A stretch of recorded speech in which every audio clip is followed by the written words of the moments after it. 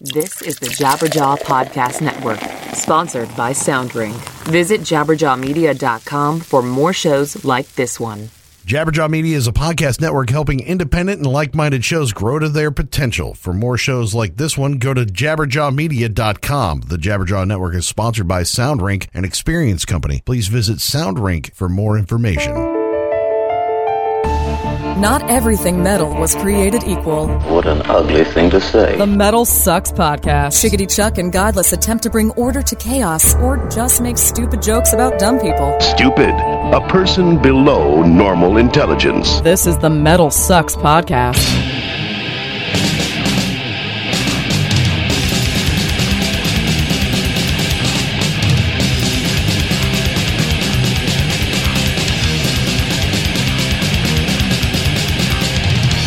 Greetings and salutations, my fine metal friends. Welcome to another edition of the Metal Sucks Podcast. How the hell you doing? I'm Chuck. I'm Godless. And this is your weekly examination of all things metal, the Metal Sucks Podcast. Yeah. Oh, brought to you this week by Creative Live. Oh, you want to learn how to record music? I know you do. Check out our friends at Creative Live. They've got classes on engineering, mixing, mastering, all taught by artists that you know and love and want to spend time with, like Periphery, Converge, Dillinger, Escape Plan, Between the Buried and Me. All of it, creativelive.com/audio to learn more. Watch some free previews. And that show, the one that's coming up, the Fix It in the Mix, is happening November 24th with Kurt Ballou. And I know you guys get a lot of cassette 4-tracks that you've been recording with your band in the garage. He can fix that shit for you. But better yet, he can show you how you can fix it yourself. Well, that's true. That's true. It's going to be, isn't it like an all-day class or something like that? It's all day. And it's free. Oh, that's stupid. That's like just something like that will get you addicted to Creative Live. So you need to check that stuff out, dude. And while you're out there about on the internet, make sure that you are subscribed to this podcast on iTunes and all that stuff. Search Metal Sucks Podcast. You'll find it. And find us on social media. You'll find me at Bearded Ape on Twitter. Do follow Chuck at Bearded Ape on Twitter. And follow me at Godless Speaks on Twitter. Godless Speaks on Facebook. I'm Godless Speaks on like frickin' Spotify, like a whole bunch everywhere. Of other places. So like just find us. You can even find us at chuckandgodless.com. Yeah, that would be our Patreon over there at patreon.com/chuckandgodless. If you want to support us, feel free to chip in. We would appreciate it. Thanks to all of our early adopters to the Patreon. We've offered up some cool content, some old school stuff. The podcast before the podcast we used to do before we did the Metal Sucks Podcast, we've been handing those things out to our special subscribers, which is kind of cool. Plus, you've got an Chuck, extra podcast going too. We've been doing this for years, and we're going to do this for years to come. That's right. It's rock and roll here. So yeah, make sure that you check us out on the Patreon, as well as I even have a radio show at No Control Radio. You need to check that out too, and NoControlRadio.com as well. So if you like music, if you like straight music, you can check that out as well. Music in this show, where you're going to get something from Hegemon. I had to look it up because I was like, I don't know exactly how to pronounce the name of this band. I know what damn it, now I screwed it up. Hegemony is, I think that's how that is, but This is Hegemon is the name of the band. They're a band out of France. And I think that's, you guys know exactly why. I wanted to pick this out also because it's really, really, really freaking good. And also something from Vegas Nerve, the new project from Coyle, who we are going to talk to at length in the end of this episode, because Doc, is of course an old friend of the show. And can I give a quick background on that? Yeah. Go ahead.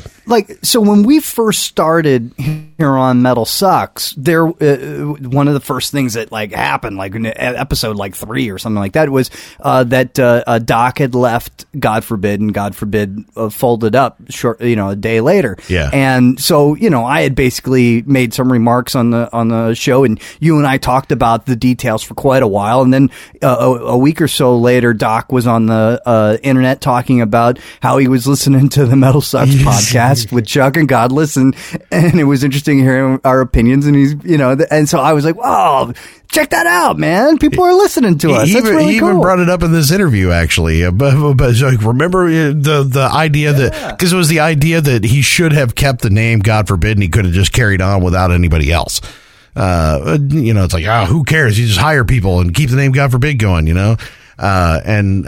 even talk about it in this episode, or in the interview with him that we did, because we actually did kind of an interview with him. We haven't really done that on the show. We've done the Reject the Sickness, where we talk about a topic, but we wanted to get a little more in depth with our good friend Doc, and also at the same time sort of reject our sickness, because his new band kind of applies to something that he wrote about post metal.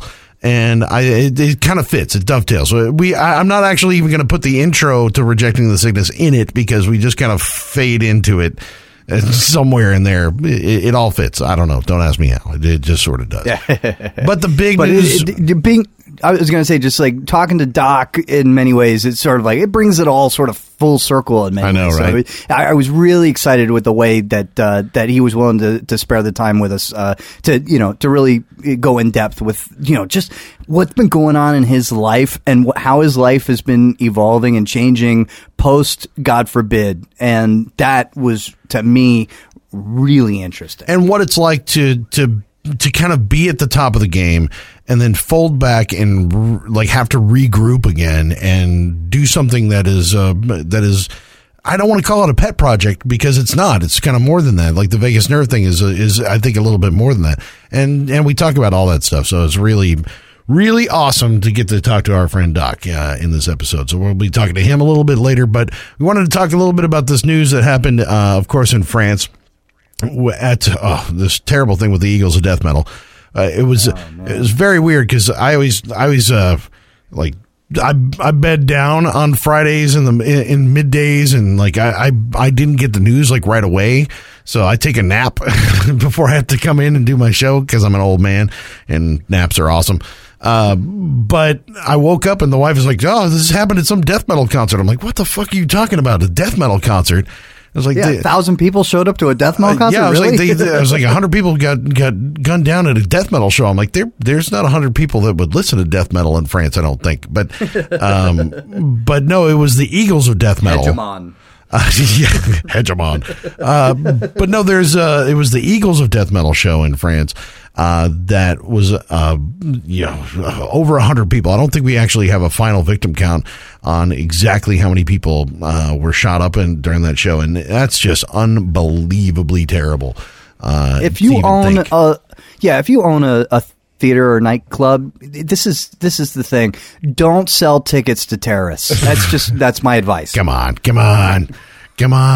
Too soon. No jokes. I know, but it's not a terrible joke. It's not a tasteless joke. I've got plenty of those in my head. I'm holding back. I know. It's a little levity never hurts, right? I mean, it's kind of hard not. You gotta something, but I don't know. This is it's terrible, man. I mean, it's such a terrible day, and it's so strange to think that something like that could occur at a show, or would occur at a show. I think about all the times that I go to a show and I get frisked, or I go through a metal detector, or they take my chain away because they're worried about that being knocked upside somebody's head in the pit or something, and how something like a freak thing like this could happen, and it can happen anywhere, because we're all sort of, I don't know. I don't want to say that we ignore it, but you just don't ever think about something like that. I mean, I just would never think. I would never think. Whenever things like this happen, obviously my first reaction is, God, I feel so bad for the families and friends of the people, who are injured and killed as a result of this. But then thinking also about the sort of repercussions of it. And, after 9/11, I remember, I was in Manhattan, and I remember turning to my wife and just saying, everything changes today. I don't know exactly what that means, but everything changes. And now every time I freaking try to get on an airplane, I know just how much everything has changed. Every time I answer my phone, I know that I'm being listened to. I know how much it's changed. But an attack like this worldwide, especially in the U.S., an attack like this, I think, is going to have ramifications for concerts, ramifications for venues that are going to be felt for years, and I can't imagine are going to positively impact this industry. Yeah, I mean, it's something that, it hits an industry that is already struggling anyway to get, asses in seats and people to shows and to try to keep that going. So you start to cut, one of the comments, when I had posted something on Facebook, one of my friends, I don't even go to movies anymore because I'm afraid of blah, blah, blah, blah, blah. It's like, that's sort of that, and that's the worst case scenario. And I don't even think about like, what the consequences are for what that venue, what the venue consequences are, what the industry consequences are. I think about what it does to the psychology of the people, right? And, you start to think about that in terms of every time you go, you're kind of looking over your shoulder, and you're thinking about it in a different way. Think about it like right after 9/11, every time you heard an airplane flying through the sky, you're like, oh shit, you're ducking and you worry about things.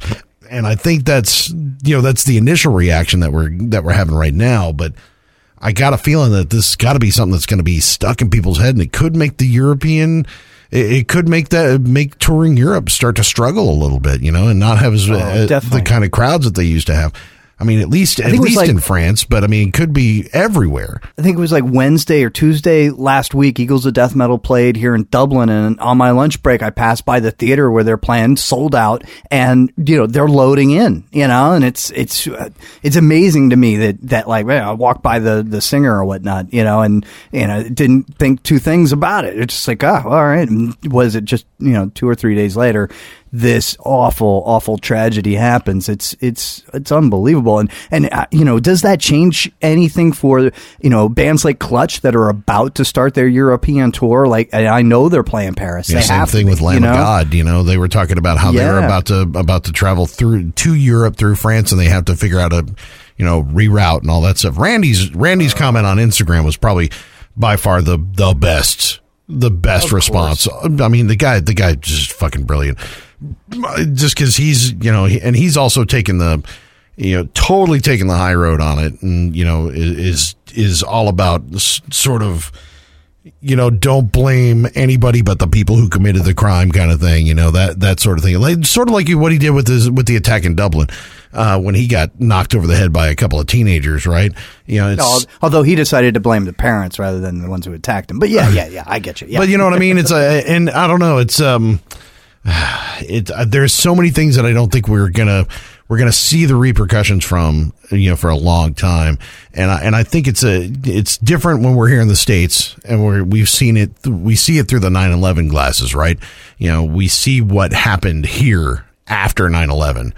And those things that you were talking about, using your phone and knowing that you got the NSA listening to you at any given moment, it's, things are about to change, and it's going to get really dicey. That new world order thing is coming along well.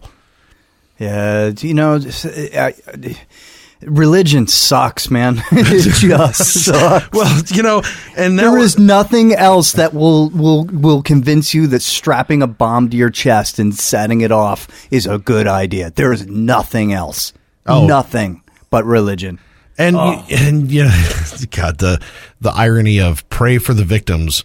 Oh man. It's like, no, I don't know, man. And I get the sentiment. I totally get the sentiment, and it's just such a strange thing. And I just really think this is going to be very, I don't know. I got a feeling this is going to be bad for the music industry and bad for music in general, and that could have been any band, any band. That was on that stage, It did. The fact that it was Eagles of Death Metal doesn't make hide nor hair. You know what I'm saying? It could have been anybody. I've been saying for a long time that you and I should go on tour, but maybe we put this off for a little while. I think the virtual tour is going to be fine. I'm totally fine with sitting in a room and doing it. And somebody else posted that too. It's like, well, maybe it's time for us to watch these live shows from home. I'm like, damn it! That so defeats the purpose of this. All of this, man. Yeah, and it's giving in. Yeah, obviously it's giving in. Yeah, I know. It's who did more for terrorism than anybody else in the last 20 years? The Bush administration did. So, by letting this attack affect the way you live, that's you just being a vessel for the wishes and desires of the people who perpetrated this attack. But at the same time, though, that was one of the worst things that I thought sort of came out of that in the United States was the idea that, hey, by the way, just keep living your life like nothing's changed and everything will be okay. It's like, well, wait a minute. Maybe we need to stop and think about some of this shit a little bit and not just keep on keeping on, go shopping. Don't do that. I think that we need to digest these things and really start to think about how it relates in our lives and what it relates to. And I think part of that discussion has got to be, like you said, religion. Part of that's it's got to be part of that stuff. Yeah. So, I think that, we can't just move on. You gotta digest it. And I think that was a mistake that we made where the big push was just keep moving forward. And sometimes we need to stop and look around, and sort of pay attention to what's going on, And this could have happened. This could have happened months ago with the gunman on the train that the U.S. Military guys stopped on the train. Remember that? Yeah. This could have started there. And this is one of those things that you gotta change kind of the way that you operate and the way that you look at things. And it's just sad, and I feel bad for all the victims and all their families, man. So hearts go out to it, and it sucks. Totally. And if you're sitting at home and don't want to go to a show, instead of spending the $5 or $10 for the show, why don't you give it to the Vegas Nerve Kickstarter campaign? There you go. I like what you can't get your ass to a record store. Get it online. All right, cool. Well, let's do a song from Hegemon. We'll do the Vegas Nerve, and then we'll talk to Doc here at the end of the show. How about that? So let's do one from the new Hegemon album. They're a French band from Montpellier. I don't know how to do it. I'm so terrible with I can't. I'm bad. Montpellier? Is that what it is? I don't know. Montpellier. Yeah, that one. Oh, cool. All right, yeah. So we're going to do one off of their new album called The Hierarch. This one is called Interpreting Signs for War on the Metal Sucks podcast. Oh.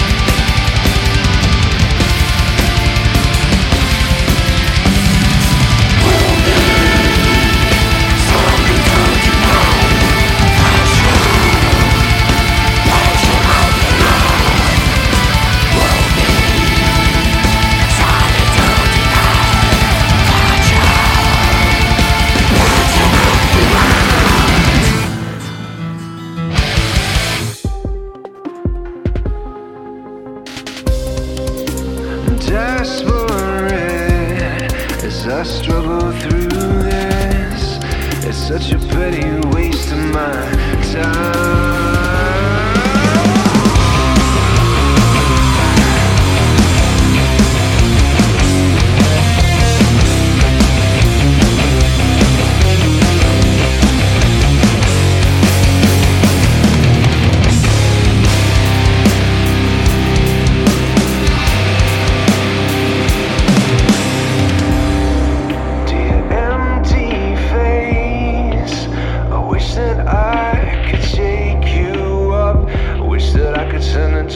Jog your memories. We all come here from a far off place, but that's not how you remember me. My emotions devour these words I preach. I'm sick of you, sick of this place. We'll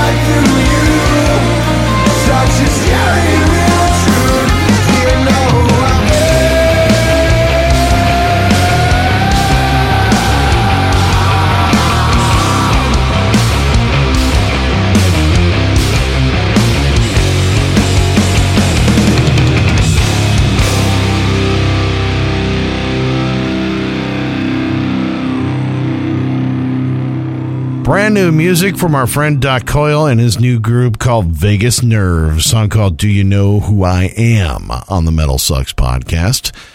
Great song. Yeah. I really, really dig it. It's not like heavy metal, but it's sort of post metal. Is that what we call it nowadays? Something like that. And see, that's the sort of thing I find myself listening to more and more at the moment. It's just, and maybe it's just a phase, but it's like, you know, I'm putting on the Good Tiger and you know, this song by Vegas Nerve and stuff like that. Yeah, and the new Baroness a lot more than I'm putting on, like, say, Hegemon. Oh, come on. I love the Hegemon. That's actually a really great album. do too. I really, really do dig that track. I'm just saying that it's, you know, it's just, I don't know where my head's at. Yeah. You know? No, I hear you, man. But it was weird. It was weird when we were coming into this because we're like, okay, we talk to Doc all the time, right? We have him reject our sickness about whatever, about his VH1 posts, about this or that. And we didn't know.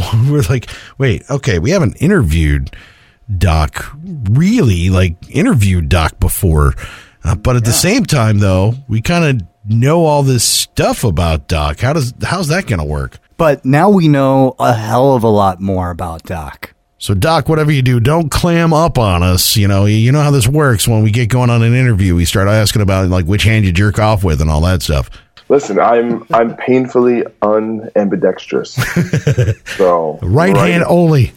That's right, man. Left. And some people, the stranger. Fuck all that, man. I know me. I had to learn the left so I could keep clicking the mouse. Oh. Dude, gotta get an iPad, man. You know, here's the thing. I'm not even a big porn guy. It's just, main thing is I just want to get the stuff over with, and it's just quicker if I use porn. Yeah, exactly. It's just if I sit there and think about shit, I'll be sitting there for a half hour. You know what I'm saying? Fucking trying to, conjure up. It's like, I got time for that shit, man. Efficiency. Exactly. Are you able to do it with your imagination alone? Yeah, especially if I've been boning recently. You know what I'm saying? Okay, so you got to get something quick in the file that you can look back at. Yeah. Or I got some prospects on deck. But if I don't, but if it's a slow period, you just got to do what you got to do to get through. You know what I'm saying? It's hard out here for a pimp. I don't think I could do it on imagination alone. Not anymore. I can't. Not anymore. You've been married, right, for like 37 years or something? Yeah, both of us. Yeah.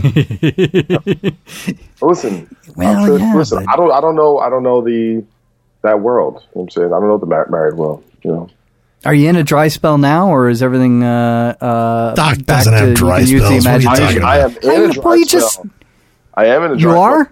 But part of it is because I'm so busy right now with this Kickstarter that I literally just don't have time. Like, I'm matching on Tinder, some hot chicks. I don't have time to message them, man. I got time for that shit.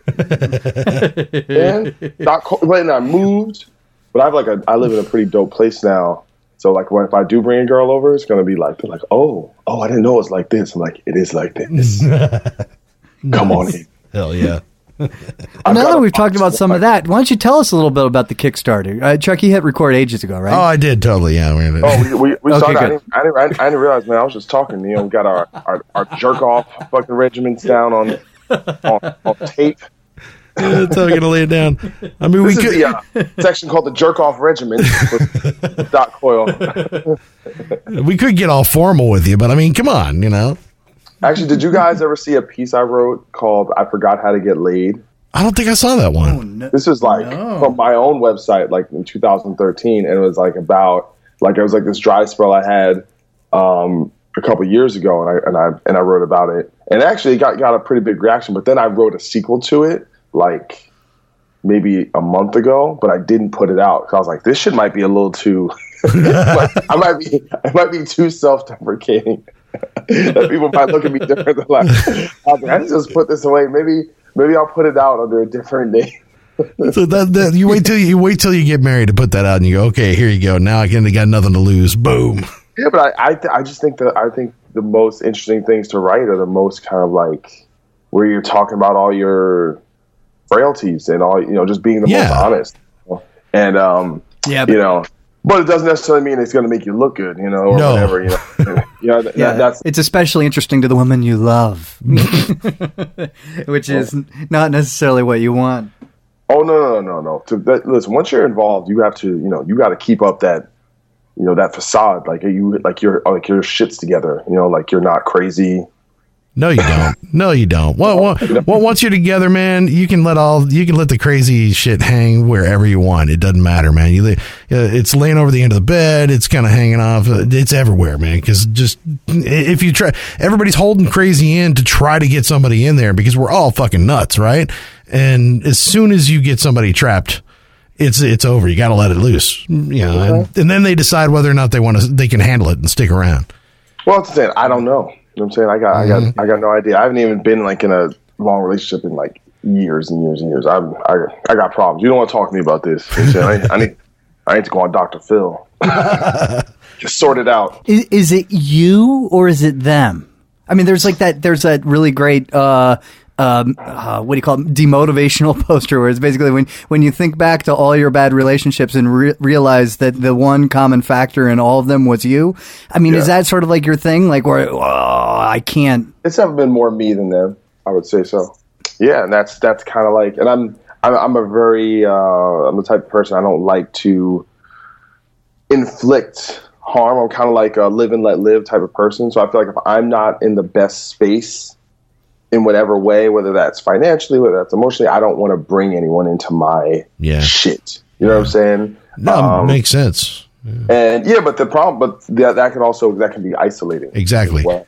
And you can be so cautious about, or wanting, it's like waiting for the perfect time. Oh, I need to wait I'm in the perfect, but there is no perfect time. Where all the stars align and everything's going right. So it is about kind of being, open. But I also, like, both my parents are, like, not involved in anyone, haven't really been involved in one for years. And it's like, and it makes you think, because here's what people say. They'll say, you know what, there's someone for everyone. Or, you know what, things will work out. No, they won't. You know what I'm saying? Some motherfuckers just be walking down the street, get hit by stray bullets and shit. You know what I'm saying? Get struck by lightning. Things don't always work out. And there's not someone for everyone. Some people find someone. Some motherfuckers die alone. All the options are on deck if just that anything can happen. So it's something it is a focus I'll be looking forward to tackling soon. As a short, ugly dude, if I were you and I was a talented musician, good looking, the whole thing, I'd be waking up every morning going, I need to lock something down before I become physically disfigured in an accident, it'd be so much like, but if you're like, no, tomorrow I'm going to look just as good as I look today. You're good to go. I don't know. I'm very I'm very picky, and I'm also kind of very self-critical. I'm like, oh, gotta work on those abs. Gotta work. I don't know. I'm very much. You're a perfectionist. Yeah, I guess you could say I'm a perfectionist, but also I think I have, when it comes to that side of things, I can be very, I can be self-critical, and I can be, sometimes I think my confidence it comes in waves. Do you know what I'm saying? Sometimes I'm riding high, sometimes I'm like, what's wrong with me? Plus I've had a stretch run lately that's been pretty crazy. You know what I'm saying? Like, just like getting rejected in different kind of ways, and get a serious, like, damn, I'm on a rough stretch, so where you're like seeing someone and then they just then they just show up at like some place with a new dude and don't even acknowledge it. It's like, oh, okay. But I don't take shit like that personally. I don't, but I was just, you could have just texted me, like, yo, I got a new dude and we're not going to be fucking anymore. And I'm like, okay, that's cool. That's I really don't care. I don't want to hang out with anyone that wasn't hanging out with me. Just give me a heads up. But that's at the same time though. If you have trouble making that commitment, then why are they going to hang around and do the same thing too? Right? No, I think I'm in a different place now. Yeah. Than I was. But is this the podcast? What's going on? Yeah, this is the podcast, man. This is how we interview people. What are you talking about? Okay. But Doc, when you say you're in a different place, I mean, you are physically in a totally different place. You're on a different coast. Mm-hmm. Oh yeah, LA, right? Most of the time. LA's tough, man, because you know what it is? I think the options for both men and women are so crazy here, in that there are legitimately millionaire dudes who are successful and have a six-pack and look like models, and like like Mercedes, like, because you'll be like talking to some chick and you're like, oh man, maybe I think I could date her. And the next time you see her, she's with some dude that like owns coffee. You know, he owns the patent of coffee or some shit. It's like, it's like that dude literally owns New Zealand. You know, and he's better looking than Brad Pitt. Yeah, you ain't gonna compete with that, right? It's like no. Shit, and, yeah, it's like, and he's like a virtuoso, like violinist, you know, and he writes poetry, and you know, and you're like, I'm in a rock band, man. It's it's a beautiful thing. Yeah, so it's, you know, and you'll see that, and then I think the same thing with guys. You know, you see a lot of guys who can't commit because there's always another hot girl like right around the corner. So it's been, this situation here has been interesting for me as far as the whole dating world. I have not cracked this particular nut, but I have to say things are moving forward for me, you know, and I think I'm going to be making some progress this next year. That's what I'm be working on, guys. I'm going to figure this out. Well, and the move sort of coincided with, you know, the dissolution of, God forbid. So it's like, I imagine that it would be really difficult for you to discern the difference between dating, you know, and relationships while in that band versus after being in that band, because it's a total environment. You went to a different fishbowl. Well, it's that, but I think there's something about being in like a really good band. That's, you know, you're doing big tours and you're doing this activity. Like, you literally feel like Superman when you're doing that, you know? So you like, if I meet a girl when I'm on tour and I'm kicking ass, like, it's like a different mode, you know? Maybe it's a little bit of that id, or maybe it's just like, it's the most accomplished and confident version of yourself or myself. You know, so there's something that takes that with, like, even if you go out to a club after the show, you have this glow, you know, that people can just, they get a vibe for it. And then when you, well, it's like you just had sex, you know? I mean, it's like you just did, bam, you just showed off like in the biggest way you possibly could. And of course you're going to smell like it. You're going to look like it. It's all part of it, right? Well, it's like, yeah, but I think it's like that for everything in a lot of ways. Like I say in the club, like, I've worked in every venue. Like, I've been the security guard at the front of the door. Yeah. I've been the bartender behind the bar, and I've been the guy on stage, you know. And you see, I'm the same guy in all positions, but people treat you differently, you know. Even being a bartender, like, I met, like, literally like every girl I dated for like 4 or 5 years, I met at the bar I worked at, you know. And it's that same thing. You have a little bit of a head up because everyone has to talk to you. Yeah. You have something everyone wants. And, you know, you can mix it up. You can be social, you know? So, you know, it's this. Plus I'm getting older, man. Guys, I'm 35. You know what I'm saying? I'm saying the milk's gone bad. So has there been any change from, like, just, maybe this isn't just dating, but just sort of life in general, when you go from having a team, a clan, you know, a group of guys that are yours, and, you know, when you conquer a city, you do it together, to now, you know, until Vegas Nerve, you really have been a solo. And I mean, that's got to be a total different mindfuck. Well, it's been almost like a, you know, it's like peeling an onion, you know, where for most of my adulthood, I was part of this unit. Like, we were really a tight family unit, you know, same 5 guys for almost 12 years, you know, and 4 out of 5 for 13 years almost, you know? Wow. So that's pretty rare to begin with. You know, we all like we lived, you know, when we first got together, we all lived within like a couple mile radius, and it was my brother who I was closer to than anyone. You know, and I didn't, you know, just to me, it was that's what it was, and that's what it was going to be. And it's like, it's been a slow process of kind of like peeling back those layers, where all of a sudden you're in a team or you're in a family unit, and all of a sudden, you know, you're 32, 33 years old, and you're trying to figure out who you are, you know, on your own without some unit to define you, or nothing. There's nothing really to hang your hat on, you know, and that process.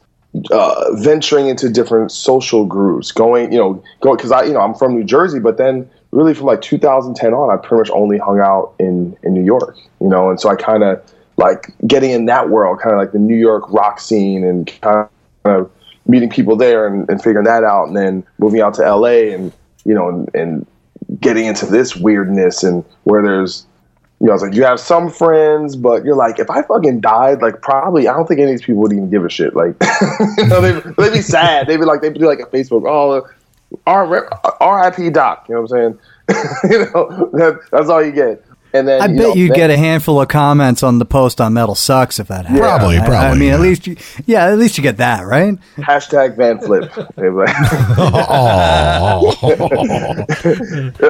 Fucking no, he was better. He was better on determination. Actually,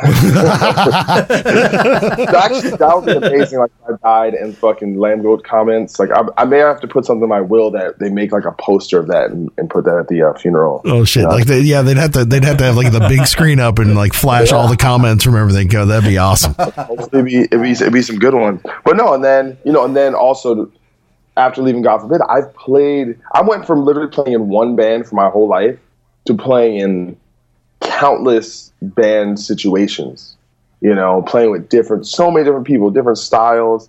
And that's, you know, and kind of really growing as a musician and being, you know, kind of thinking yourself as an individual. But then when it comes to Vegas Nerve, you know, when I put that together, it was really about, like I said, when me and Robbie, the singer, met up, you know, we had just, you know, before that we had just, you know, talked on the phone and whatever, talked on, you know, did emails and stuff. But like, we played some music, but we just hung out, you know, and just talked about life and whatever, and like kind of the way we saw the world. I was thinking that's something you don't really get a chance to do when you're 16 and starting a band, because you don't actually know who you are yet, you know.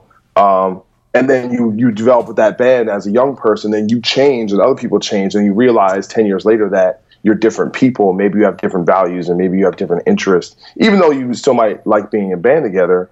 But then you put a band together in your early 30s or whatever, and you realize, oh, I can choose like-minded people, and not like-minded like we're all the same personality type, but people who actually share common values, you know, and see the world in the same way. And really every single member of the band, it was like that. You could just tell there was none of that, like, I gotta, like, that angling to, like, I need to get my song, or I need to shine in this. It was nothing of it. There was none of that. Well, and that sounds like that. I mean, that sounds like you know, you're almost insulated from having to kind of grow up a little bit in God Forbid, right? I mean, instead, like, personally, I'm not talking about, like, you know, musically or whatever, but like you were insulated because those relationships never had to develop anymore because you guys were there together for so long. And then when you get thrown in with a new crop of people, it's like, oh, wait, there are different people out here. It's a whole different creative process, right? Yeah, I think, listen, you see that on the, was that Metallica, Some Kind of Monster, when they talk about being, you know, in a state of suspended animation or suspended growth, because you're just in this bubble where you're touring, write album, party, whatever. And I think in a lot of ways, I'll be honest, I think leaving God Forbid, I think everyone in the band in their personal lives is doing so much better that you see, oh, like, we were kind of maybe like trying to make this thing work was actually detrimental to our well-being in a lot of ways, you know, and that's the thing, you're like fighting the current, and sometimes you just got to go with the wave and see where it takes you. It's scary, and it's not like, listen, like, right when I left God Forbid, like, all this amazing shit happened to me. Like, I started playing with On Earth, and then I got hired by the NBA, and then, you know, I decided to move to California, and then a bunch of bad shit happened to me. It's like I bought, like, the worst car of all time. It was the first 6 months in LA was like the brokest I ever was. But then I started playing with some really cool bands, and I'm like playing with Rob Trujillo from Metallica, and then I'm fucking, things are just kind of coming at me. But, you know, then, you know, all of a sudden the VH1 thing happens, and I'm making progress, right? It's just, you just don't know. It's not always linear. Like, oh, I'm going to quit this band. And then, you know, I thought that there was a good chance maybe I would just get picked up by another band, you know? And I've got approached by a few people, but it definitely wasn't, I haven't gotten that call where it's like, all right, this is exactly what I do. This is the situation I want to be in. So it's been more like I'm kind of on my own out here and figuring things out. So it's just been interesting more than anything. I definitely don't regret it. You know, and I think it's what kind of everyone probably needed at the time. Have you stayed in touch with the guys in God Forbid? Yeah, I stay in touch with everyone pretty regularly. Probably like Byron the least, because, you know, he's, you know, me and him probably butted heads the most. And, you know, he's, you know, we were never exactly the call each other up and fucking talk about the Knicks game kind of guys anyway. But, you know, I love him. I love all the guys. There's definitely no, like, I'm upset with anyone, and I don't think anyone's upset with me. Hopefully not. But, you know, I definitely try and stay in touch with everyone and see how everyone's doing. And, you know, I saw Corey when I was, you know, out visiting, and, you know, Matt, I visited him up in Seattle not that long ago, and I think I saw him at NAMM last year. So, you know, and Matt, you know, I just spoke to him like 2 days ago because, you know, we were talking about Kickstarter stuff because Ghost Ship Octavius did their Kickstarter. So I'm just trying to get some tips and some ideas and stuff. So yeah, I try and stay in touch with everyone as much as possible. That's the thing, when you move, though, you leave like hundreds and hundreds of people that you were in closer touch. So just staying in touch is kind of like you have to put forth a lot of effort, you know, or else. Because listen, life moves on, man. Motherfuckers ain't sitting around waiting for you.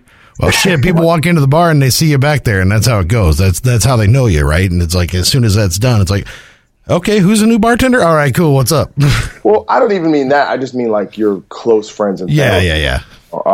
But that's I think nowadays, though, that's a little easier than it used to be, right? You can at least Facebook and, you know. Oh yeah, no, you can, but there's just, you know, you only have so much time. You only have so much. That's people true. have so much bandwidth to communicate. It's like and then out here, it's like because your time is different.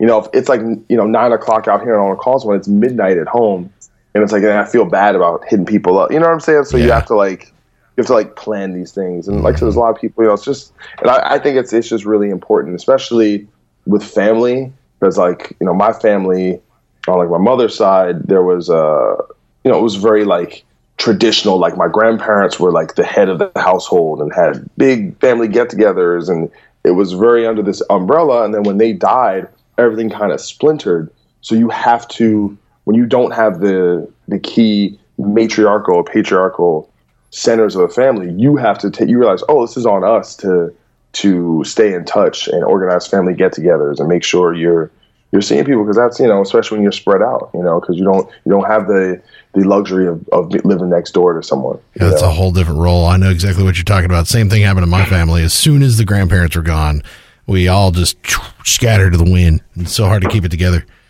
Yeah, man, and that's, listen. But you, if it's important to you, you know, because listen, a lot of people, they don't have family, they don't have someone they can call, someone they could, you know. So in my family, we got together just to wait for our grandparents to die. That was well, see, I've like, so I'm mixed. So I have like my black family and my white family. You know what I'm saying? My white family, you know, they're like, you know, Irish Catholic. You know, the church is like boring and cold. You know what I'm saying? Oh, you then you. Oh, yeah. I know that one. Shit, I was like, this shit is corny. You know what I'm saying? you know. Then you go to black church. Yo, it's my grandma's funeral. You know what I'm saying? It was sad, but that was entertaining. Motherfuckers was singing and dancing. You know, telling stories. It was amazing. And there's food. There's chicken and cake. Well, you got to follow the Irish people out of the church into the bar afterwards, though. That's where the real funeral happens. Because oh, dude. Well, when my grandfather passed, he was an old Irish Catholic guy, and it was like, you know, stuffed shirt funeral. Nobody talked to anybody. Blah blah blah blah blah. As soon as we said amen, we all hit the bar and just got hammered and told stories all night long. That's where the real funeral happened. You got to go to the pub after the funeral, because that's the only place the commitments can get a gig nowadays. So. Nice old school reference to 1985. Sorry. Yeah, almost everybody turns out. Well, dude, you said earlier that like you didn't think that most of the guys like are mad at you, but has that been an evolution? I mean, although you didn't break up the band, your quitting really set it all off. So you kind of forced the situation upon them to a certain degree. So have they evolved from any anger, or do you think that there might be still some challenges there? No, I mean, like I said, I've been in touch with people. I can't speak for everyone. We don't specifically talk. If I do talk to people, it's not like, how angry are you at me? We're not talking about that stuff because, I think we all understand that the bond we have goes beyond just playing music. You know what I'm saying? Like, we're going to be, like I said, someone said this, like, listen, you're always going to be Doc from God Forbid until you, like, this band becomes like Foo Fighters or some shit. You're always going to be associated with that. Like, it's just how it is when you do something for so long that it becomes part of your identity. I think you just wrote my Christmas card to all my friends and family this year. It's just going to say, how angry are you at me? So how do you feel about the Vegas Nerve stuff? I mean, like, it's got to feel good, right? I mean, it feels good. It'll feel even better once like the full EP is out. So I feel like this song is a really good song, but it's actually it probably doesn't. It's probably not the. If I had the choice of what to put out first, I wouldn't have put out the song. The only reason we did this song was because it was the most difficult song to mix and have the most elements. So we used that as the test mix track. Mm-hmm. Yeah, I think when people hear the full EP, they'll have a better idea what the band is. I think this song, especially structurally, it's very traditionally structured. It's kind of like, big chorus that happens 3 times and bridge, but I think some of the other stuff is a little bit more angular and kind of a little bit left of center than this particular song. And it's really just scratching the surface, but if I could do, like I said, if I could do any band, or any style, I would be doing this band. Awesome. Unfortunately, because of the distance, like I got 3 guys still in the Northeast, it's not really logical to do it in a full-time capacity right now. Yeah. So everything with it is one step at a time. So it's like, let's get the record done. All right, so that's done. Then once it's done, then I'll send it to some record labels, kind of see what people think. But we're also not counting on that or really particularly invested in a label coming to the rescue or make the band into something. Like, it's not really a priority, but we're open to hearing some feedback or anyone that might be able to get involved with the band. If something like that happens and it's something significant, maybe that'll change the dynamic of how we do business, and maybe some guys will move, and we'll kind of figure that out. But it's very much one step at a time. It's done. I say it's done without expectations. Obviously, we've launched a Kickstarter, so now we've created some. Yeah, I was going to say there's some specific expectations right now that you got to finish it off.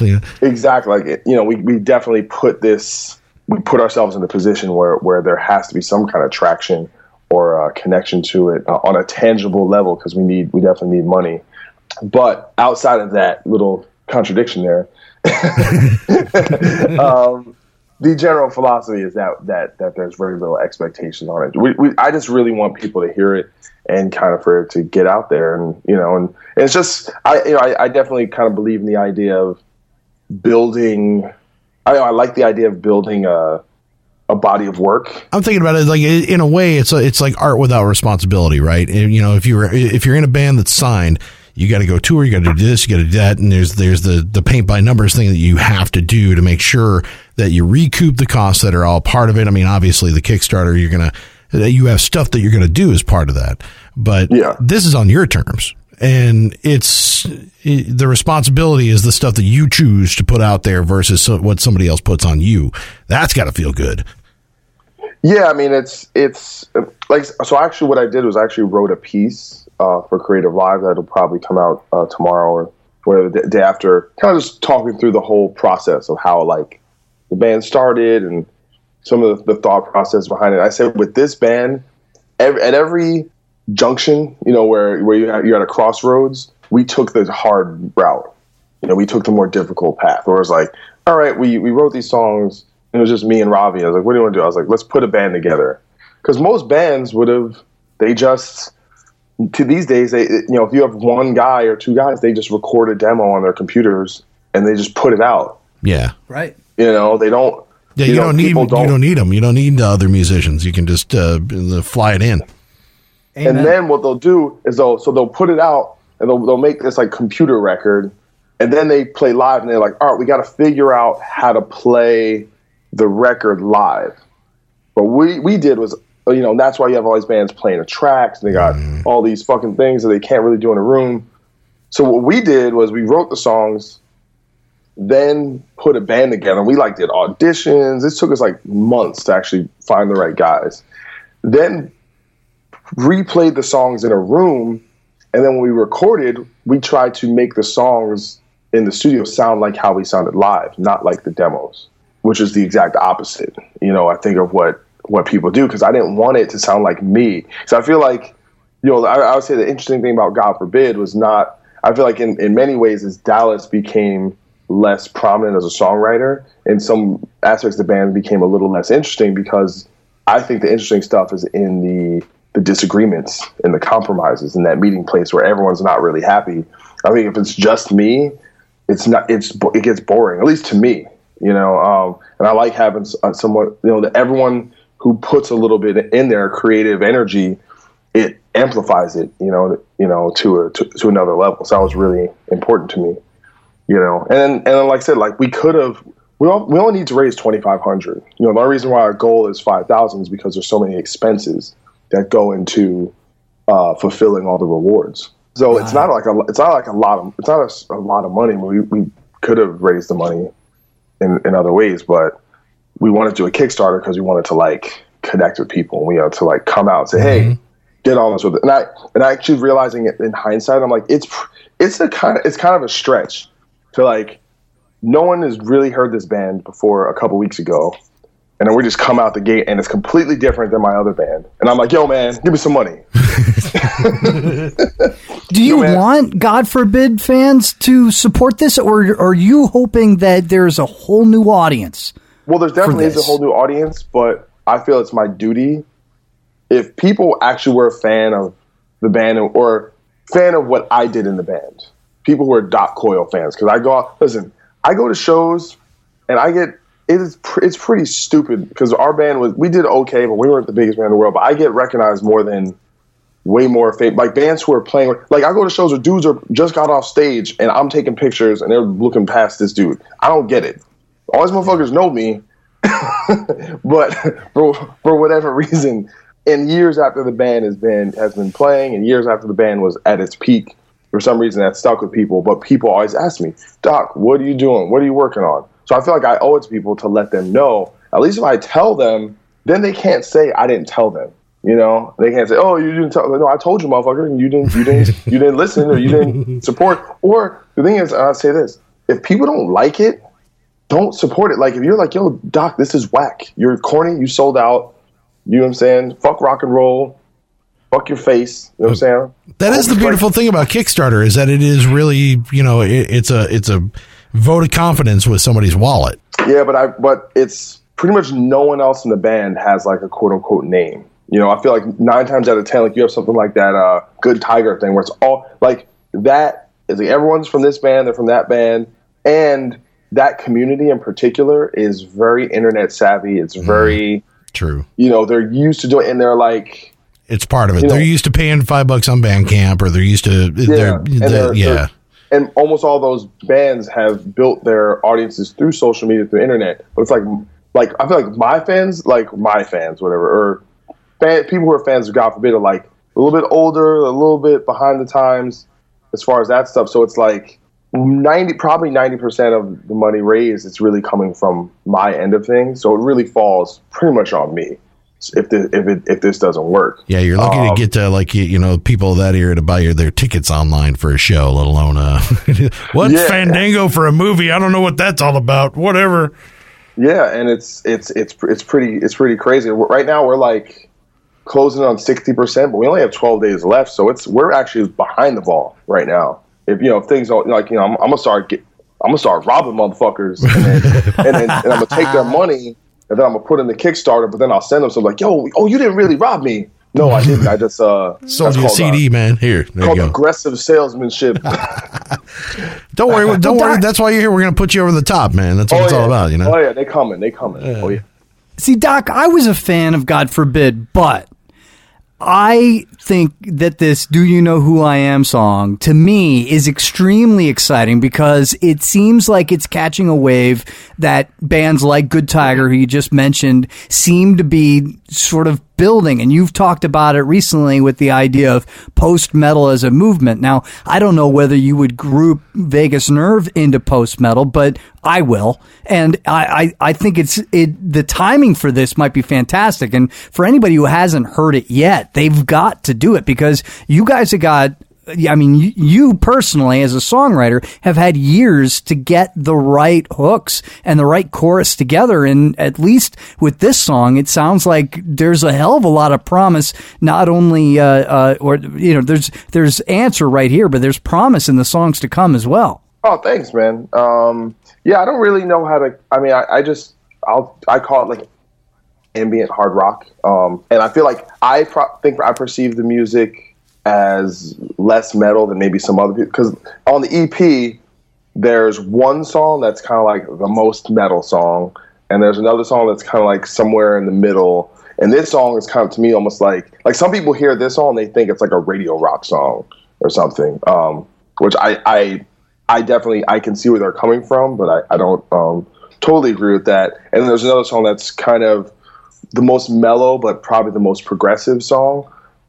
So you're kind of getting a wide variety, but but actually probably the category, if I want to say that I would put in, is probably like a band like Tool or Deftones, where are those rock bands? Are they metal bands? I don't know, maybe a little bit of both, but they're almost like rock bands that metalheads like, Yeah. Then there's a level of complexity and acceptance. Well, acceptance, but I'm just talking about the actual music itself. Like there's level of complexity, and there's a thought process that goes behind it that makes that doesn't make Tool and Deftones a regular rock band. That's why Tool is Tool and Chevelle is Chevelle, and Deftones is Deftones, and I don't know whoever is ripping off Deftones, but it's not. I don't know who the watered down version of Deftones is, but I'm sure we've heard them.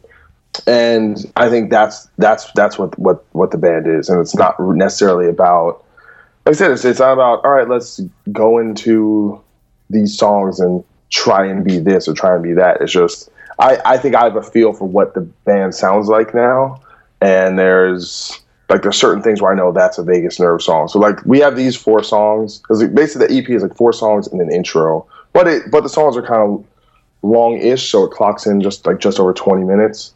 And then we have like 4 more songs we're working on right now. So I kind of leave it up to other people to kind of describe the band. I mean, I don't post-metal. It's funny you kind of bring that up. I don't know if you guys want to talk about this now. So we're starting to get low on time, and I don't know if I can argue with you about it, because I'm like, well, you're making a pretty good case for it with Vegas Nerve, so I'm like, all right, I see it. And then I'm thinking about how it relates to the article that you wrote about post-metal, when you're talking about a band like Baroness, right? And I think about what's different about a band like that, and what they are doing on their new record is really about the song structure. It's like, screw this particular structure, we're going to do it completely different and still be successful in it and find a different path. But it's got elements of all those things that you're talking about. And I think my argument was with the label more than anything else, calling something post-metal or post-grunge or post-punk or post-hardcore, because we're really post everything at this point, right? So no, we're not. I think post is it's very vague, and it basically means, that's what I'm talking about. It's vague. That's why it shouldn't be a label. But it's not. But calling it post-metal is just saying it in a way that it defines categorization. That it's actually a new. It's like, until we know where to put that, it's just it's not that it's not metal. There's a metallic component to it, and I think Baroness is perfect for that, because they definitely started out more as a metal band, and they got slowly out of that. But it's still they still sound like the same band, It's not like they completely got away from that, or they're not heavy anymore. There's not fucking cool guitar solos, and there's something about it, Like I said, when it comes to that particular piece, like people forget, like, they look through things through their own prism. And don't understand, I write for VH1. Right? So people, just because you know who Deaf Heaven is, you know. That's true. That's true. All right. Regular Joe metalhead knows. And this is what the thing that pissed me off the most. You're like, man, this happened, was used 5 years late. I'm not 5 years late from what? The article wasn't, have you heard of this new style of music called post-metal? That's not what I said. Right. I said, is post-metal the next big thing? Meaning, yeah, these bands have been doing shit like this for years and years and years. But what I was saying is, I was putting a spotlight saying, hey, this is where a lot of the innovation in heavy music is actually happening. And I think one of these bands, or two or three of these bands, could break out and become really important. Like, one of these bands could be the next Mastodon, and one of these bands could be the next Dillinger Escape Plan. And that's what I was saying. It wasn't, hey, I discovered this last week, it's pretty awesome. You know, it's me. I found it. That's all I'm saying. I literally five times an article, I'm like, if you want to know more about this, check out this website and this website and this magazine, because I'm not an expert on this stuff. But I'm just giving you like an overview of a few bands that, you know, I wasn't there to like, this motherfucker, you forgot this. No, motherfucker, did I write a book? Is this in the library? The history of post-metal? No, this is one little article. My job isn't to write about every single band in it. It's just, I'm just highlighting a few. You know, it's a couple ones people know, a couple more obscure ones, and then there's a million more. But it's not, you know, it's not my job to be the arbiter. It's just kind of shine a light on it. Like, I was kind of amazed. I'm like, damn, motherfucker, this shit ain't that deep. Well, what's weird?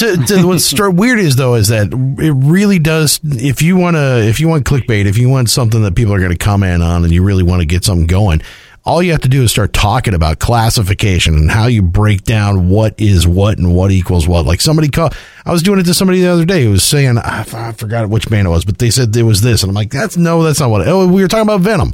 They're saying Venom is black metal. I'm like, nope, Venom is not black metal. I was like, and they're like, well, wait, no, what about the song black metal? I'm like, nope, technically they're, and I'm like, oh shit, I just did it. I was like, what am I doing? Why am I? So I mean, I feel like some of these bands, even though they might be considered post metal, at the same time, I feel like they're moving up the tree a little bit. Like, as far as if you're looking at Phylum and like where that they would break out, they are a whole nother class versus. And I guess you could call it post metal, but I want a different name for it. And it feels like just a semantics thing, you know. Then come up, it is semantic, and it also is A, it's up to interpretation, and B, the thing we never talk about or understand is that different bands actually can not fall into a multitude of subgenres. Yeah, and so you can be. You know, like I think I name dropped Dillinger as being post metal. And it's like, yeah, you can call him post metal, you can call him prog, you can call him mathcore, you can call him noise core, you can call him post hardcore in some respects. But they're not all wrong. You know what I'm saying? Like, they're all right. So like, there's actually, I don't know if you guys saw the banger films. They've been doing this series where they're where they did the metal evolution, metal. Headbanger's Journey. They had the family tree, and they're going back and they're relitigating some of these subgenres that they feel either they got wrong at the time, or maybe just things have changed and have evolved. And they did this great one on metalcore, which I think was really fascinating, because obviously it's probably a subgenre I might have more inside knowledge on than any other. You know, we were one of the bands that kind of, you know, we're one of the main influencers, despite motherfuckers not really knowing about that shit. Or at least being in the mix, you know.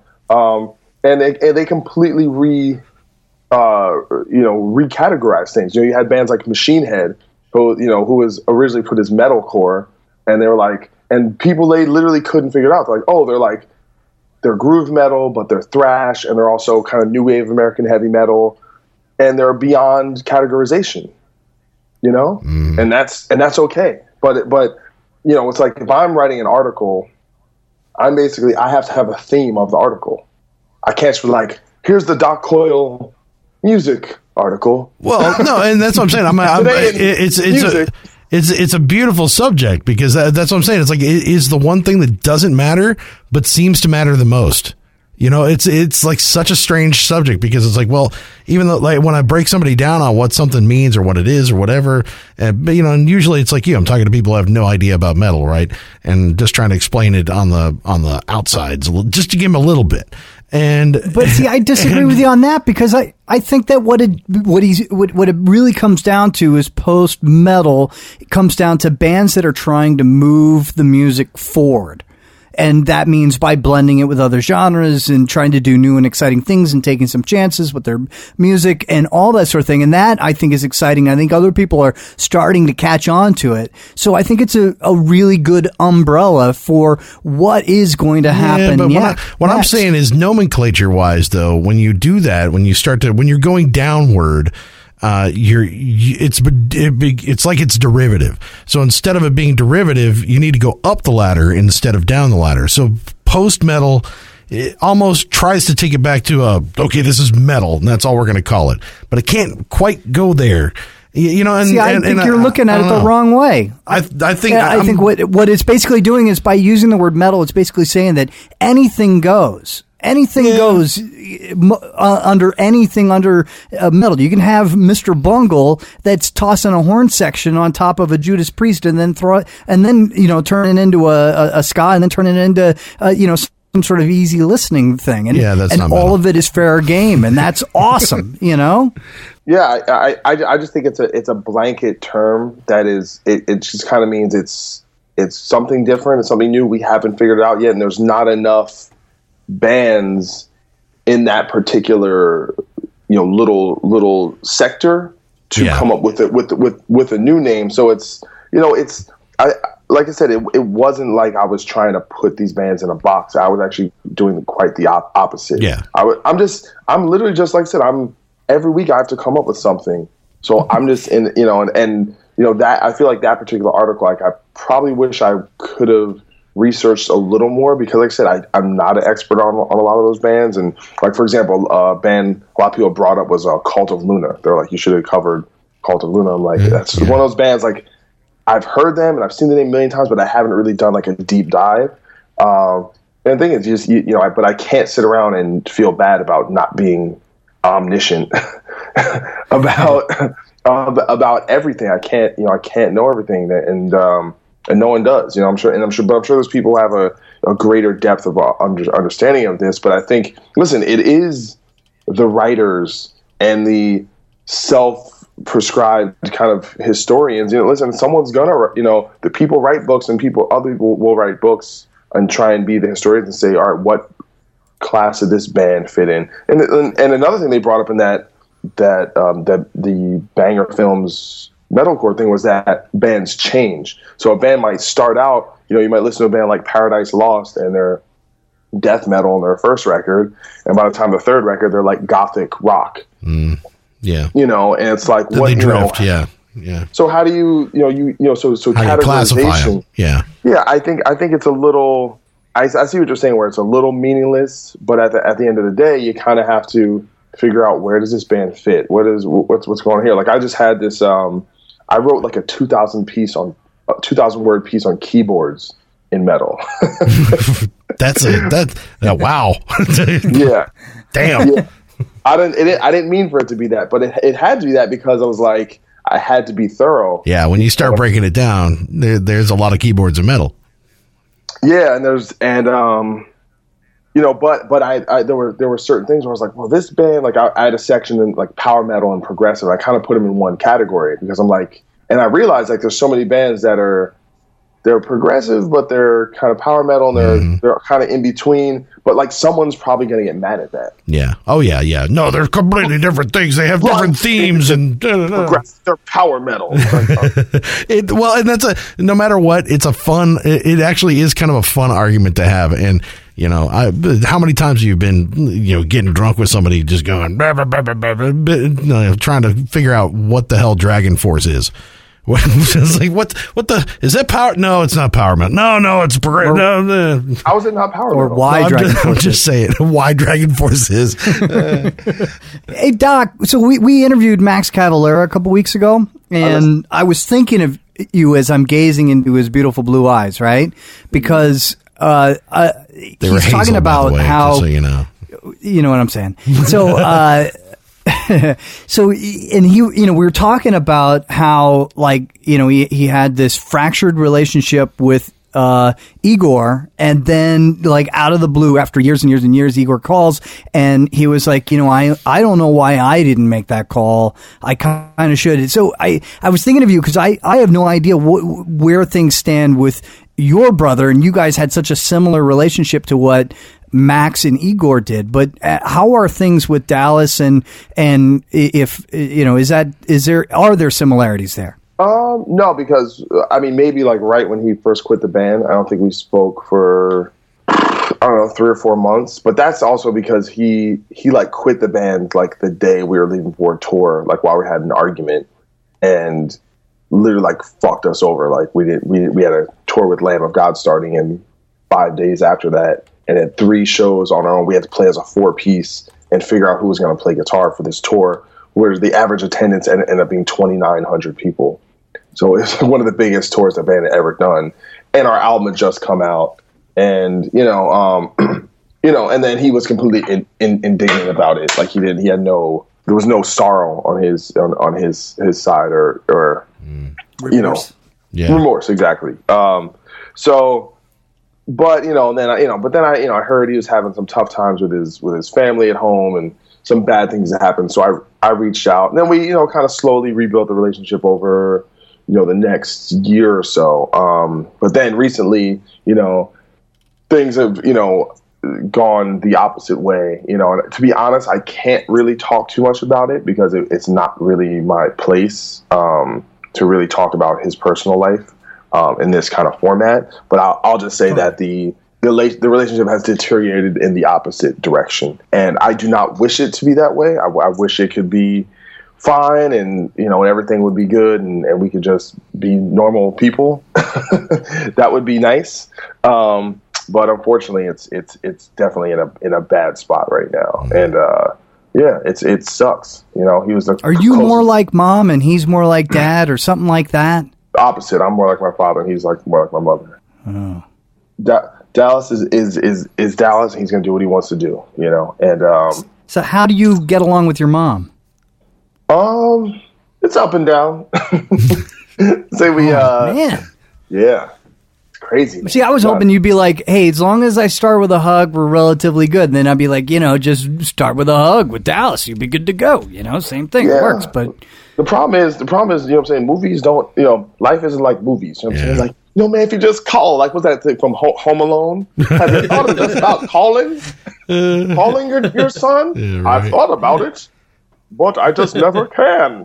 So I come here and watch my granddaughter sing. You know what I'm saying? Life ain't like movies. I was talking to somebody recently. We were just talking about how sometimes the relationship has to be on the other person's terms, and otherwise it's just not going to work. But that can be really, really difficult to pull off, especially when there's other shit going on. Here's the thing. Here's the problem. With the narratives that I think maybe through film or TV, where it's like, oh, all our problems can be solved in 22 minutes, and especially when you have like nice piano, like resolving piano music, right? Chuckle add that in son, post. You can talk to me about anything.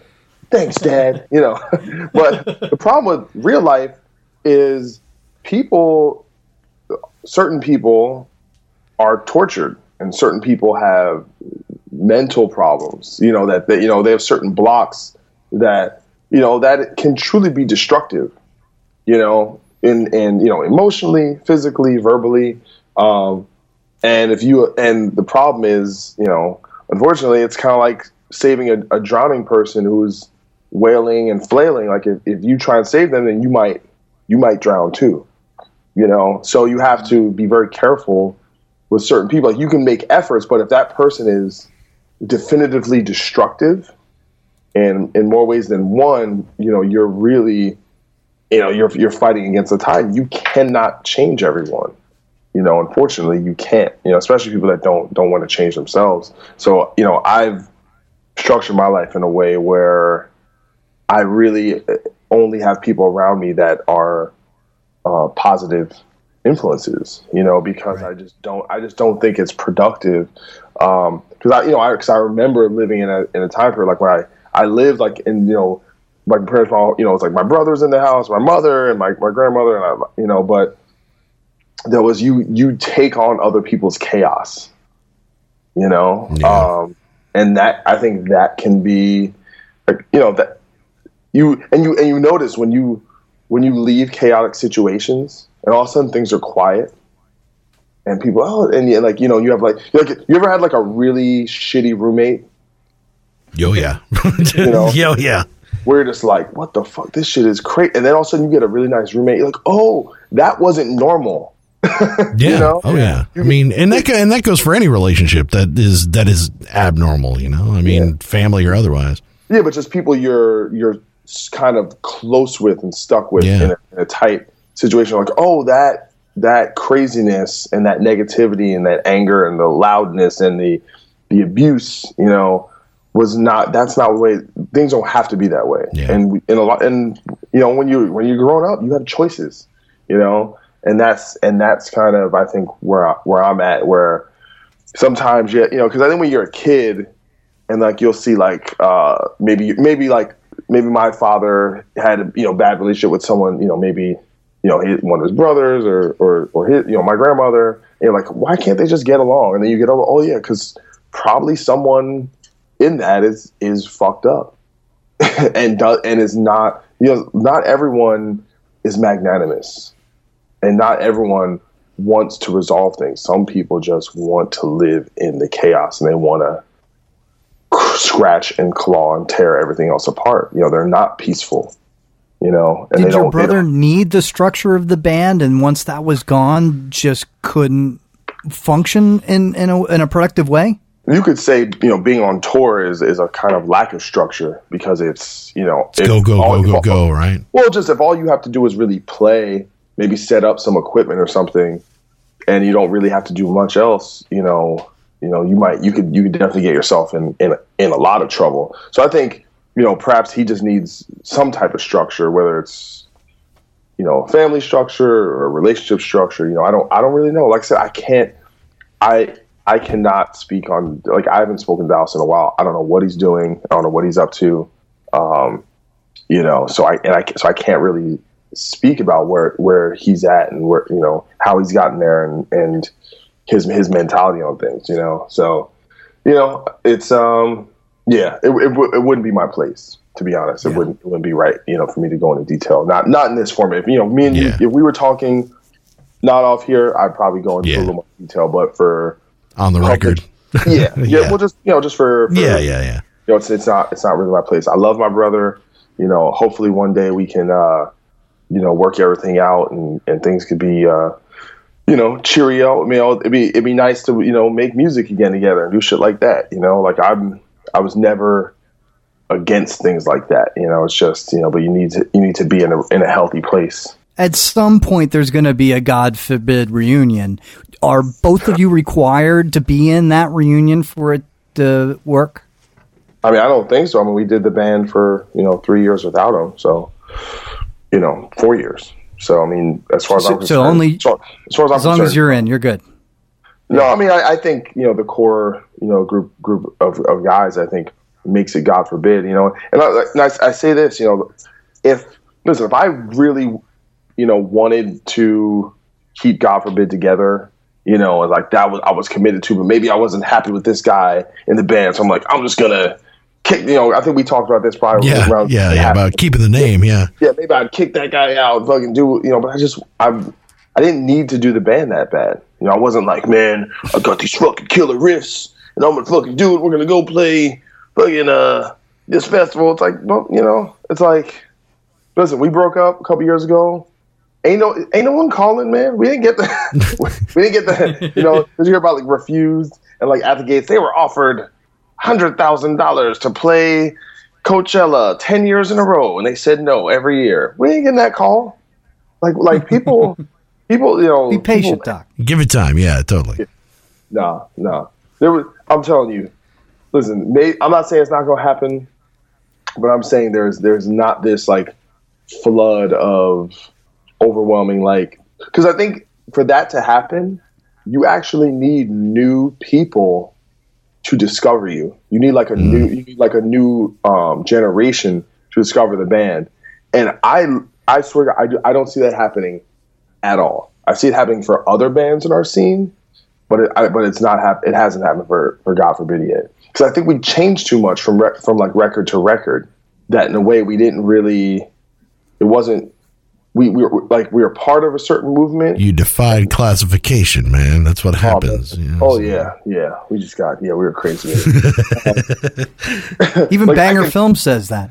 Yeah, like I could see maybe group of kids, really, maybe rediscovering Determination or Gone Forever or something. But I don't know, man. I like, for example, this is something that I do. It's really interesting because I'll do these articles where I'm covering like a bunch of different bands. So I have to go through Spotify, and when you're going through Spotify, you see all the plays, right? So it's really interesting to see like a band that broke up 4 or 5 years ago and see like what's their most popular stuff. Yeah, because they're not promoting anything. It's only organically what people are finding and checking out, right? So you look at a band like Throwdown, and you'll see like, damn, this band kind of has a lot of plays of like this, like there's a particular album like Deathless. You're like, yeah, that's kind of crazy because that album wasn't really didn't do that well.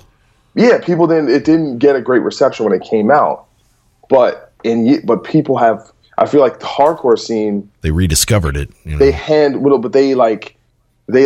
bands down. Like Converge has a career because every generation of hardcore kids passes the band on to the next group of kids. They tell them, yo, Converge is what's up, and you need to listen to them. There's kind of this thing of going back and being kind of, that's why bands like Madball still matter and bands like Sick of It All still matter. Or like a band like Bury, like I said, I'll say this, I think Bury Your Dead is post-career one of the most influential metalcore bands ever. A lot of people probably don't understand that, but you can see, you go on Spotify, that band broke up. Like, I mean, they've done some shit recently. They put out another record, but in that time they broke up. They put out this record called It's Nothing Personal, which is like their most commercial record. It almost sounds like Slipknot meets Seven Dust, right? And people shat on it when it came out, and the band like broke up. They're on a hiatus, whatever. But now you look at, there's like some of those songs that have like 1 million plays on Spotify. Like there's an audience found them after the fact, but that doesn't happen with God Forbid. Like our song, like it's pretty crazy, like be patient. Well, yeah, I'm thinking, because it's also about like the generation that you're talking about, where they grew up with that particular record. Then they have the means to go back and do Spotify, where you're talking about, a little bit older crowd was like, Spotify. Oh, where's my CD, man? Let me put my CDs out and see what I got here. Here's the thing is, I don't care. That's the best part about quitting the band is you actually extricate yourself from that like thing of like thinking about it, needing people to like you to like, because like, I'm thinking about writing this article called "Do People Care?" You know what I'm saying? Like think about it. There's all these wait till after you finish the Kickstarter to write that one, dude. I mean, yeah, totally. Like you might want to wait just a little bit before you put it, or make sure you have a lot of links to it in there. No. This can have a little perspective. But it's like, no, but think about all these like, you'll like a cool band, and then you're like, they'll have like a song, and they'll have like 1,000 views on YouTube. And you're like, what? This is fucking awesome. Everyone should like this, right? Yeah. But it's like. But then, like, some band, like, whatever, goofy motherfuckers doing, like, dubstep core or something, and they have, like, 5 million hits or something, and it's like, but the idea is, like, do people care? And you're in this thing of, like, fighting against, like, I'm going to make people like me. Yep. We're going to work hard, and people are going to respect what we do, and they're going to, it's like, that shit's exhausting, man. Mm-hmm. It's like sometimes people care, sometimes they don't. I like Vegas Nerve, man. I like this song. I like what you're trying to do. I've been waiting for it for a while. I'm excited about it. I'm putting my money where my mouth is, and I hope everybody else does too. Yeah, I'm telling you, man. I'm gonna start barking at motherfuckers. Like, need some money, man. I'm working as hard on this as I have anything else, really leaving no rock unturned, and I'm reaching out to people, and really, you know, like my heart, I wouldn't be doing this much work if my heart really wasn't into it. So I really do hope people like it. But like I said, if you don't like it, do not worry about supporting it. If you are broke, like some people are like, man, I got 9 kids and all I got is some Kleenex and a banana for all my 9 children, and I would sell one of my children to support the Kickstarter, but I like that one, so I'm not going to do that. It's like, yo, man, calm down.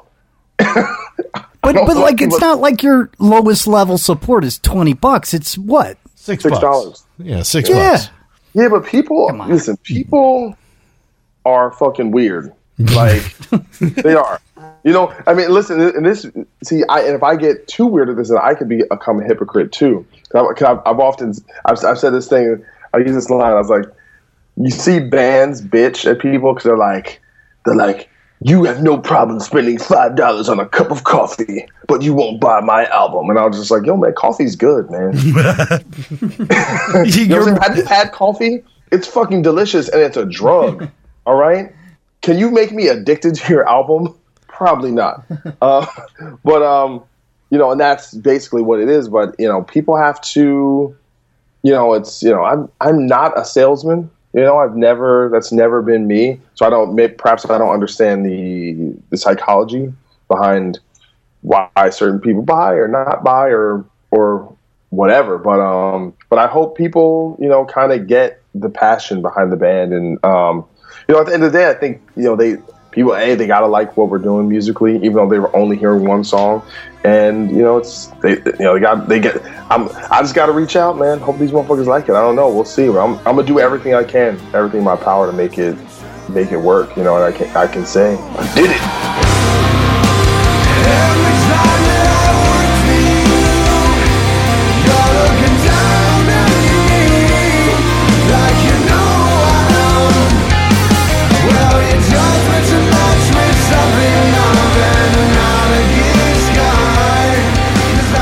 Dude, always fun talking to Doc, man.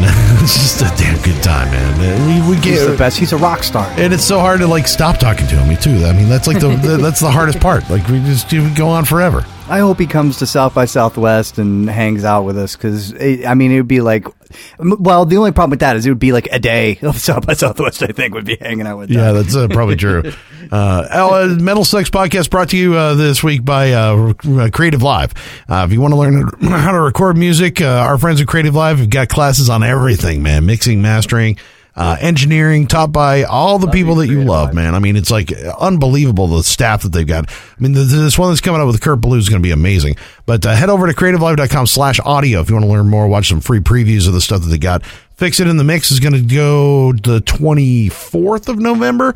So if you want to check that out, Kurt Ballou going to be teaching you how to fix your ass. You know what I'm saying? And a word out, man, to just, look, when I arrived here in Dublin, I was shocked at the number of listeners that we have all the way across the world to hear, right from the States. Yeah. And who reached out and said, hey, let's hang out, whatever. And I met up with a few when I went and saw the Chris Adler doubleheader with Lamb of God and Megadeth the other night. And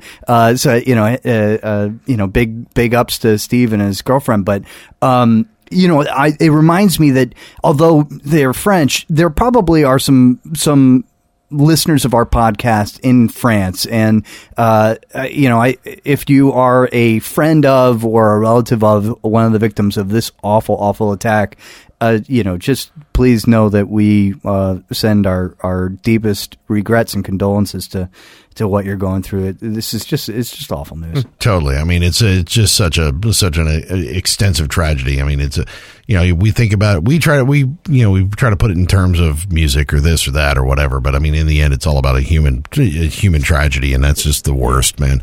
And there's no good explanation. There's no good way to kind of rationalize it, and I think a lot of people, that's exactly what you try to do at this point, and put it in your head and rationalize it. And it's like, you just gotta, it sucks, but you just gotta accept it, and I definitely feel for the victims and all of their families. So yes, definitely our deepest condolences to all those in France who lost their lives in this past week. And be very, very careful going forward. And hopefully. This is like the safest time out there, man. This is the safest time because now everybody goes into hyper vigilant mode. You know, you should be out and about. It's just like Manhattan after 9/11, man. You couldn't be more safe. It was inspiring to see that crowd that was in Paris with that "We're not afraid" sign, or that was just a beautiful showing of solidarity, which was really kick-ass. So, Really Hebdo. I'll tell you what, man. All right, so I got to stop being sad, and we got to wrap this damn podcast up. All right. Make sure that you are following us on iTunes. Just search Metal Sucks Podcast. You will find us. And you can check out all of the past episodes if you are a subscriber. You can also check us out at metalsucks.net on the podcast tab. Just scroll all the way down to number 1. There's a ton of podcasts that you can check out. So make sure that you are checking out those old ones. There's some pretty, if I do say it myself, a couple of decent interviews in there, 1 or 2. So you might check those out. As well as you can find us on social media. I am at Bearded Ape. Follow Chuck at Bearded Ape, people, and follow him at No Control Radio, people. You can see the picture of this beard. And that's like the motivator if you really want to see what this beard looks like. At Bearded Ape, and of course, and at Godless Speaks on Facebook, Spotify, a dozen other places. Send messages to both of us. We'll be. Both of us are probably going to be pretty active on the social networks this week. So, come. And also, of course, if you want to support us, patreon.com/chuckandgodless or chuckandgodless.com. You can also find us there and support us that way. So make sure you hook it up. And don't forget, if you want to help our friend Doc Coyle out, his Kickstarter ends in just a couple of days. So I want to slide over, search that Vegas Nerve, and maybe support him as well. So I want to hear the rest of that material, so please, everybody else, join me in supporting Vegas Nerve. So, till next week, I am Chuck.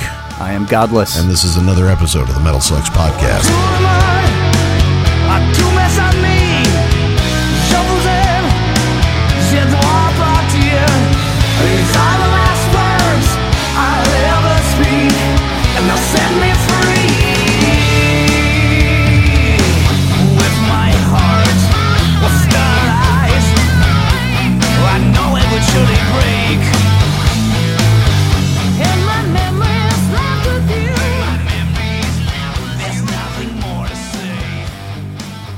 You've been listening to the Jabberjaw Podcast Network, jabberjawmedia.com.